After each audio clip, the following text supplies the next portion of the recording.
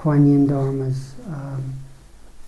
So that'll be a 10-day period starting tomorrow night, where a classic blending of devotional practice, where one's holding the name for 5 days, a certain practice of cultivating blessings, and entryway into Dharma, which is quite powerful, not that known in the West, not that used in the West, of having one name, one phrase returned. It's a mantra practice.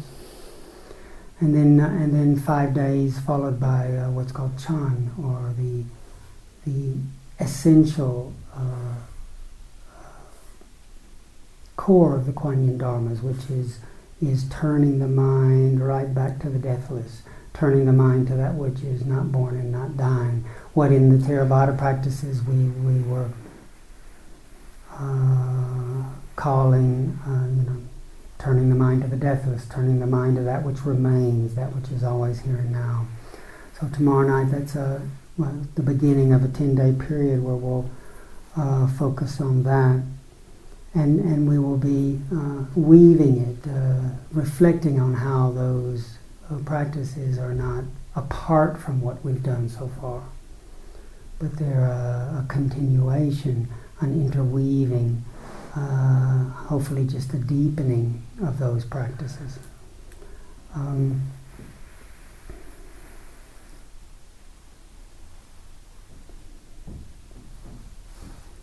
So today we'll have an opportunity to integrate some of what we've already done, and tonight Kittisaro and I have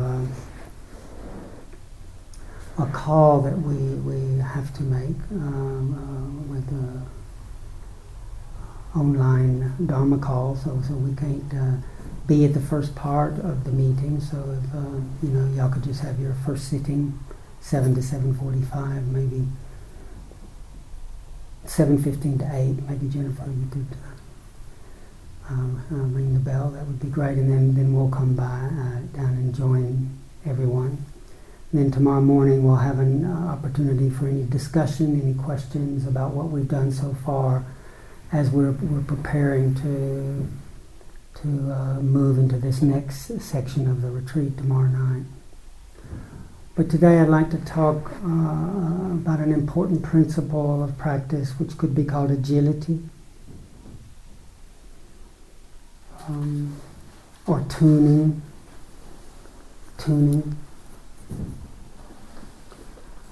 It's as our practice matures, it's not rigid. It responds to what's going on. Remember this morning as Kittisaro was reflecting on the Sangyojana, what the Buddha called the fetters, those principles which bind us and keep us from knowing the unbinding. Another translation of Nibbana is unbinding. When we're bound to, identified with a condition, in that instant, remember last night, the cause, as Ajahn Chah was talking about, that's the cause for birth. We leaned on something, depending on something, attached to something. Then as that condition changes, there's the whole sense of the world wavering, our being wavering. And that's what's called aging, or sickness, or the dying. And then as that's frustrating, there's the streaming out of becoming, of the heart to find stability somewhere else.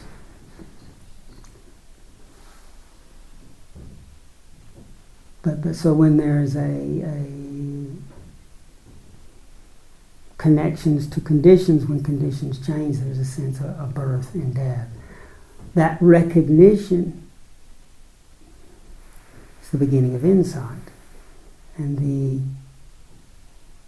reflection on the nature of what it is that we're identifying with, claiming, or even rejecting and fighting, the recognition using wisdom, the changing nature starts to undermine and lead to the fading, the viraga, the relinquishing. Because once we realize something's really ungraspable and changing, it naturally there's, oh, well, why am I exhausting myself? So another word for nibbana is, another translation is unbinding. Because as one lets go of this compulsive grasping, thinking there's somewhere to get something to own or something to get rid of, as there's the relinquishment, there's the noticing of what's already here, the peacefulness, the brightness. So in this first reflection on what blocks us from tasting nibbana, Kittisaro was talking about the first three fetters that all have to do with the cognitive, the thinking, our relationship to thought. Views are rigid. Rigid view. This is, yes, we have to get perspective on perception. That's very subtle, very flickering. But when a bunch of perceptions are woven together into something that's more rigid, as a fixed view, so-and-so's an idiot. They're that way. You know, where we write off a whole group. We write off a whole family. We write off a whole party. We write off someone because of their color, because of, it's a view. It's a certain views about ourselves, views about others, views about practice. You've got to do it this way. It's a rigidly view. No, I have to, when our practice is very bound by views, it's not agile, it's not flexible, it's not so responding to what is going on. It's very rigid.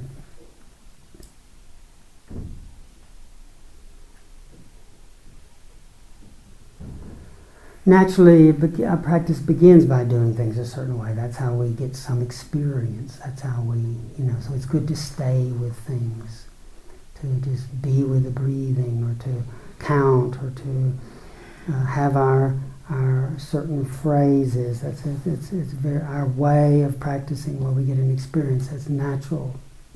But then there's a certain limitation on our practice if we just have a fixed view about this is how it's got to be. So to get a feeling for agility, this is the way Ajahn Chah would talk. He would say, when the obstacles come high, you duck. When the obstacles come low, you jump. To get a feeling for being in touch with the moment, and then having the intuitive capacity to, rather than just having to keep doing it the same way, polishing that brick, hoping to get a mirror. We might be making great effort, but if we're polishing a brick, we're not going to get a mirror. Great. And so there's something about our practice being able to tune in to what's happening and respond to that.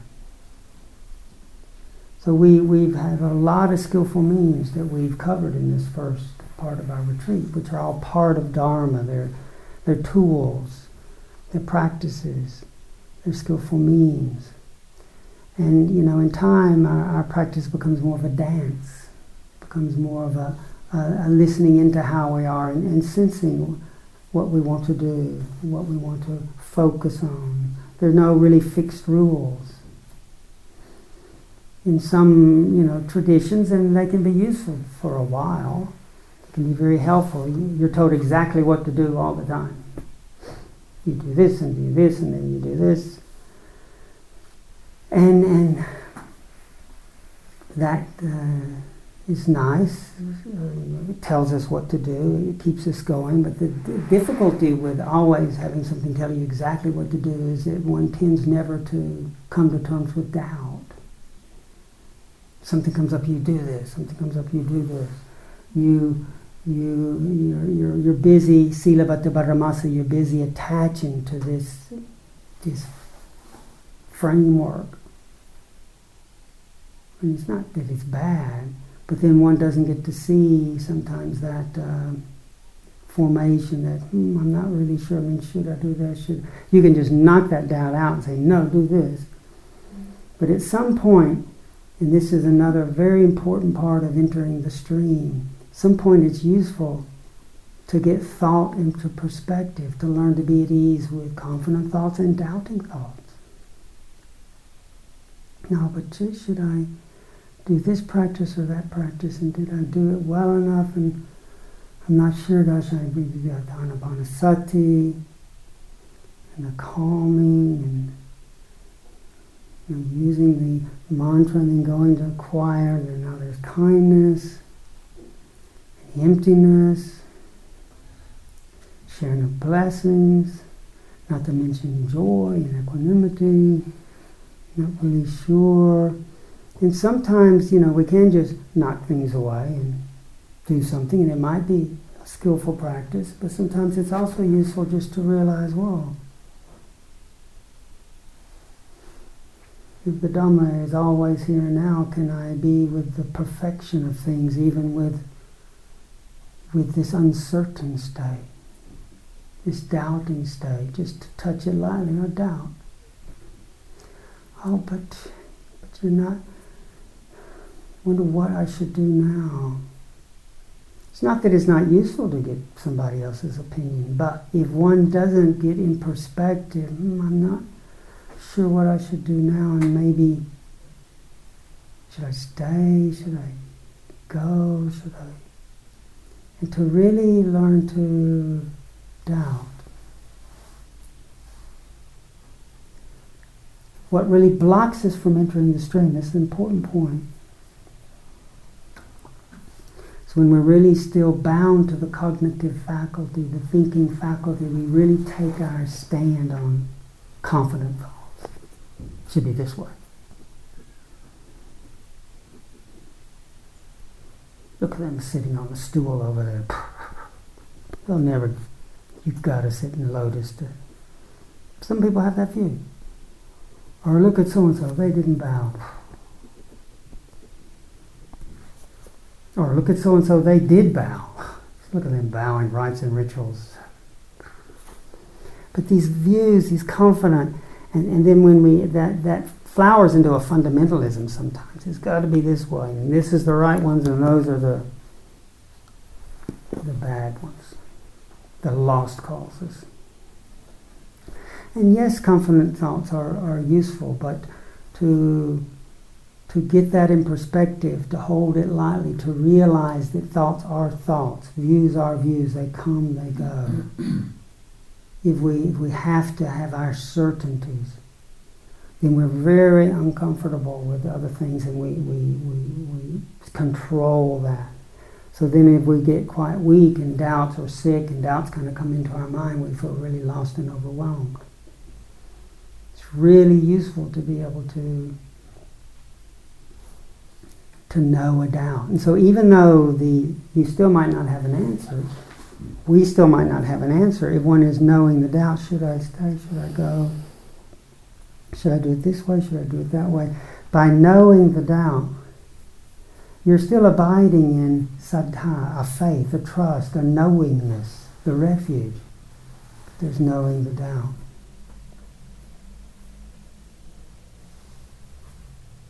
Views come, views go.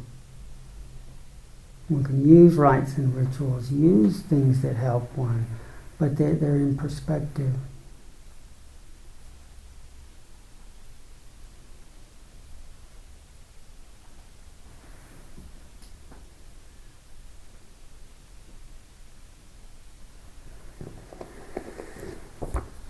This tuning principle, the Buddha touched on it here in a discourse in the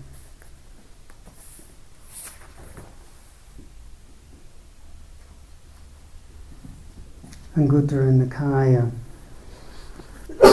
where the Buddha had an interaction with the Venerable Sona. As Venerable Sona was meditating in seclusion, after doing walking meditation until the skin of his soles was split and bleeding,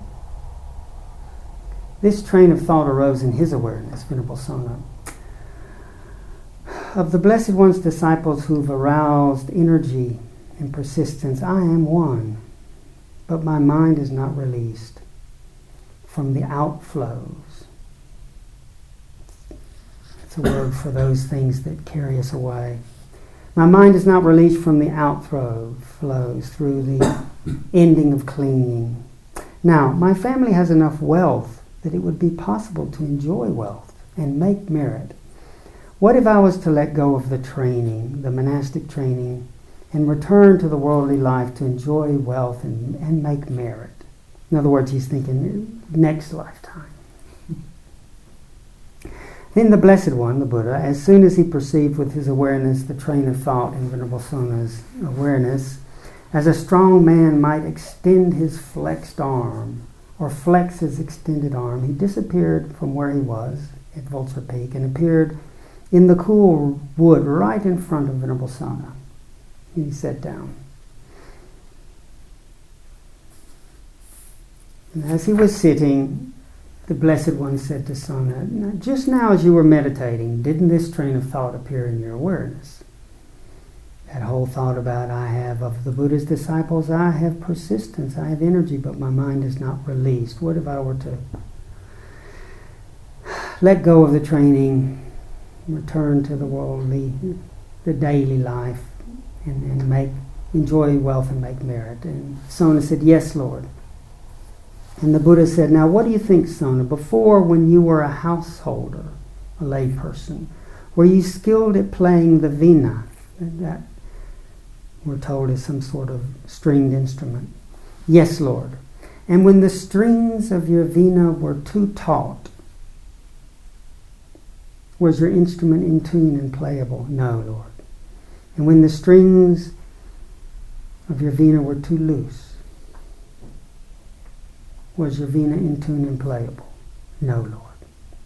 And when the strings of your vina were neither too taut nor too loose, but tuned to the right, to be right on pitch, was your vina, your instrument, in tune and playable? Yes, Lord. In the same way, over-aroused effort leads to restlessness. Overly slack effort and persistence leads to laziness. Thus you should determine the right pitch for your effort. Attune, seek it out, and tune the faculties of your being and pick up your theme there, your meditation topic. Anyway, when Sona did what the Buddha suggested in time, he was able to fulfill the holy life and be free from suffering. Here the tuning is around effort, but this is a teaching about the way all our practices flow into one another. Remembering there's this awareness, that's the instrument. The instrument. This awareness can be focused, which is almost like our ground practice, our fundamental ongoing practice is training ourselves to attend to stay connected to present moment. Noticing our posture sitting, in other words, the foundation of mindfulness of the body, sitting, standing, walking, lying down.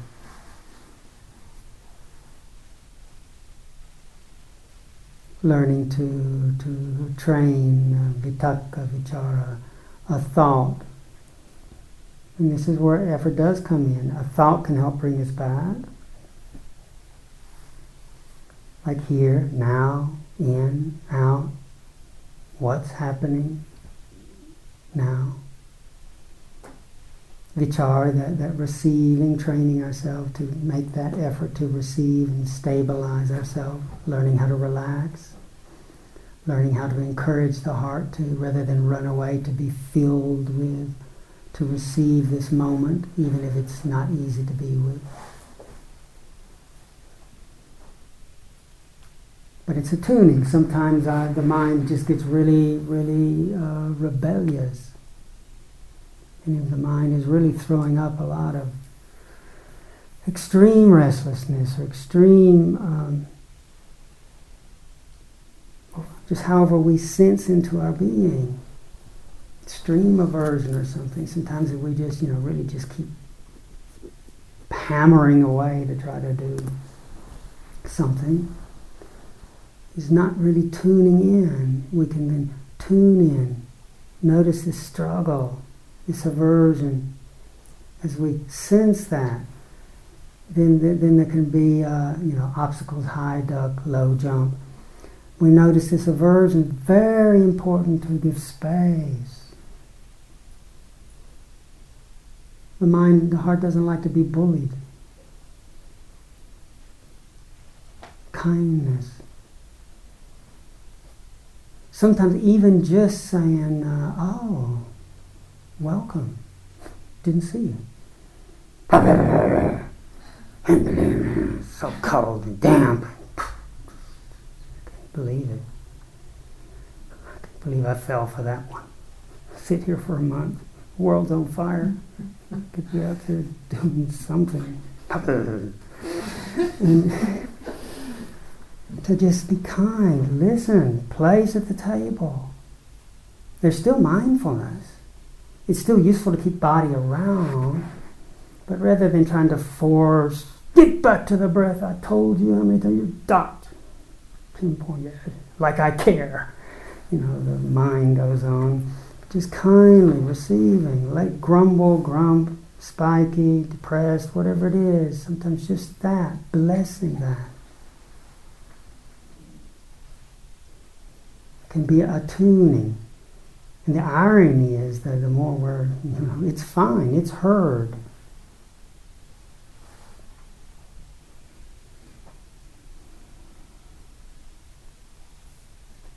Sometimes even that's enough, being heard. When Mr. Mandela was talking when he was 10, he was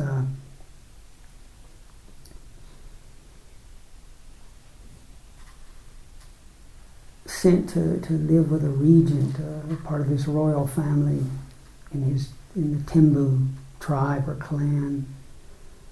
And he learned so much from the regent who sort of brought him up, and he was raised in this royal household. And his the regent, who, I forget his name, who brought him up, Mandela learned a lot about leadership just from watching. And when they had these big meetings,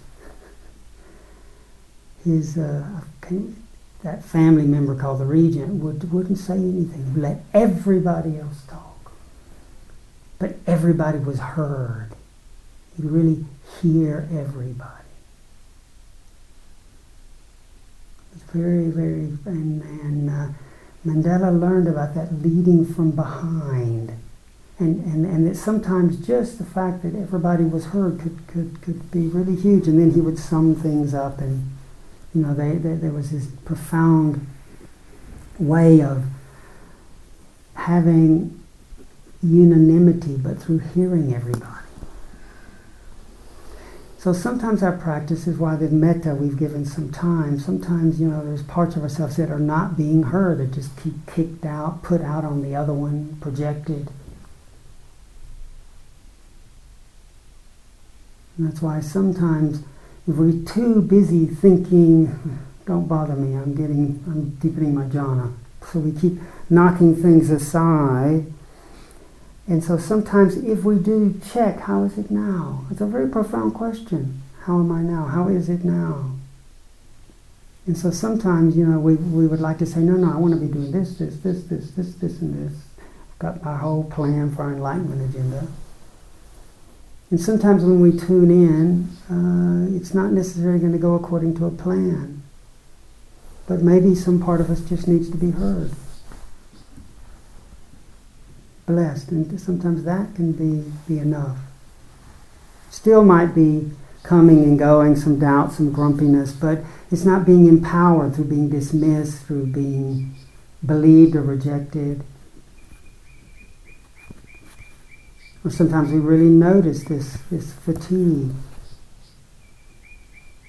And you can really give attention rather than trying to crush through it too fast. Sometimes our intuition will say, no, let me feel into that. Where is that? And the tuning can be more interest in the in-breath, the inspiration, the light, or the agitation. We notice that, we've got too much going on, too many things to figure out. Sometimes as we tune in, there's the sense of realizing the simplification it will be very helpful. Not pushing anything away through aversion, but just realizing one step at a time. One in-breath and an out-breath, and taking all thoughts and letting one thought, Buddha, realizing that we're too tired, too scattered to go into anything too deeply, but just to simplify, gather. So it's learning to kind of trust what we need. Like yesterday, I had to go do. I've had this eye condition for years and years and years, and there's a new technology that this country has developed, some kind of a larger contact that would allow me to see better with this deterioration of the cornea that I have. So I needed to drive to quite a distance. And there was a big truck went off the road, and traffic was stopped for a long period of time, and just being patient, and then it was backing up, people were getting frustrated, then a person with a machine gun showed up to keep the peace. And he looked like he would use it too. And the taxi drivers getting upset when anything started to move, they would go ahead quickly to try to get in, and it just was, anyway, made it back. But by the time I got back last night, the sitting was just so good to just sit in the sitting part, and rather than do this or do that, as I felt in the joy of having permission just to be with sensation. Breathing in, breathing out, just from a day of which the attention needed in terms of staying on the road, doing all the stuff one needed, realizing how, all that what's the word for it? Multiplicity. I wanted singularity.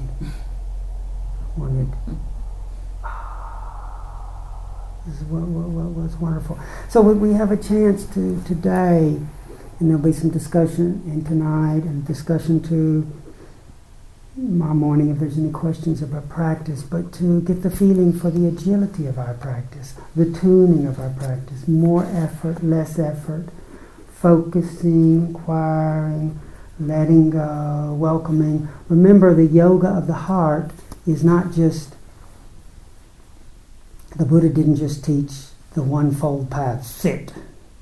Or he didn't just teach, let go. That's frozen if it just let go. Oh yeah, Kittisaro, he let go about 4 years ago. Yeah, he hadn't moved. I think he's all right. I don't know. We're just calling it enlightenment. It's a little bit like a doorknob. But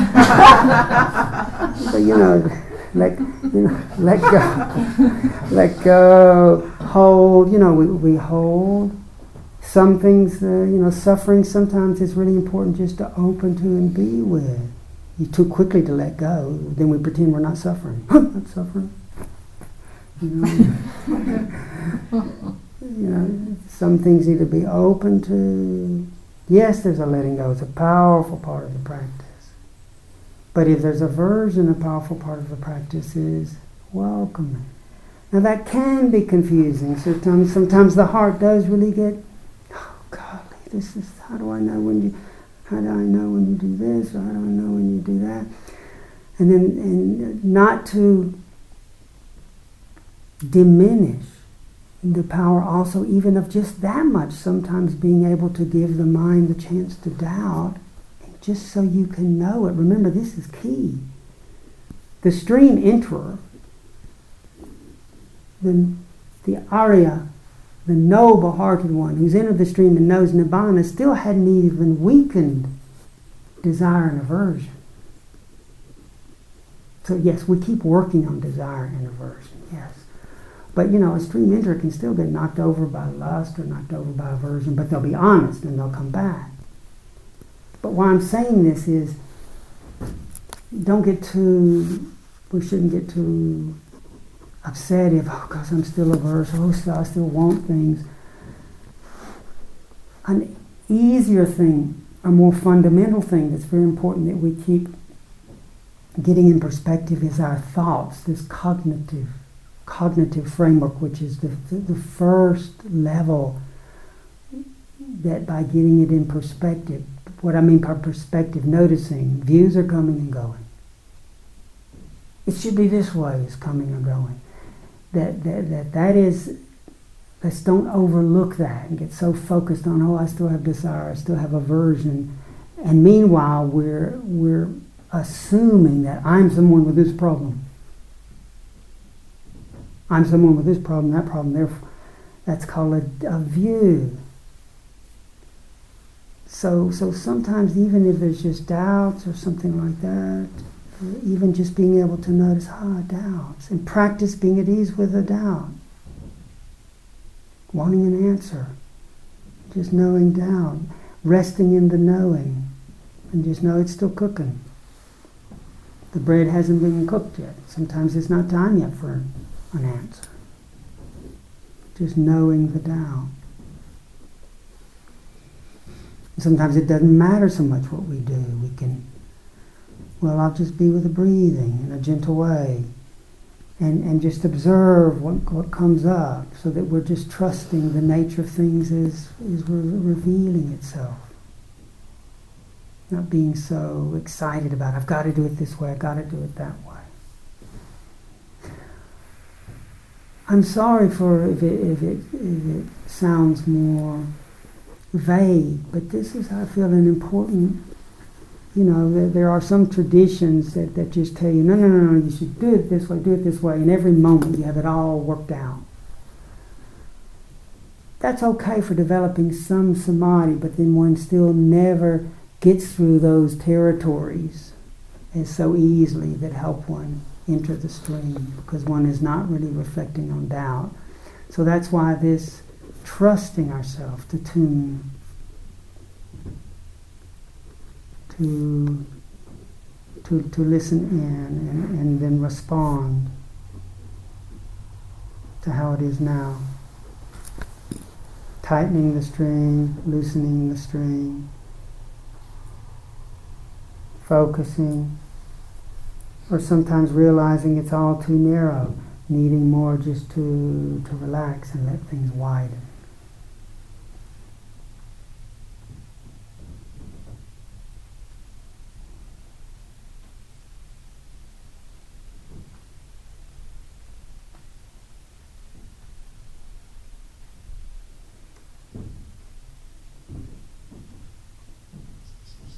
Whatever is happening, whether it's doubt,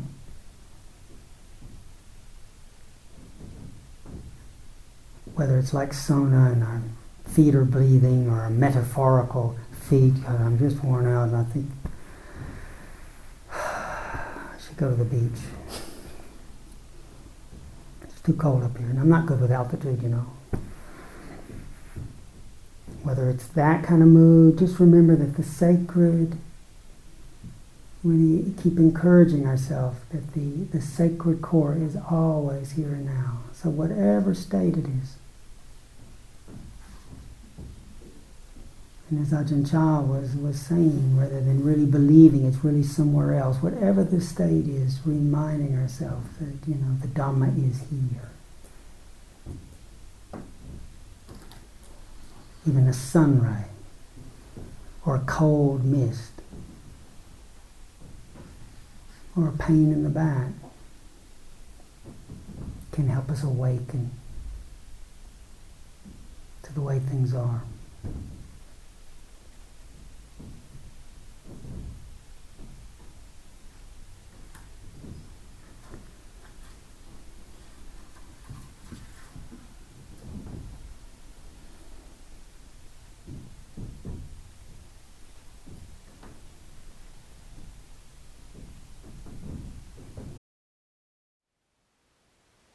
Thank you for listening. To learn how you can support the teachers and Dharma Seed, please visit dharmaseed.org/donate.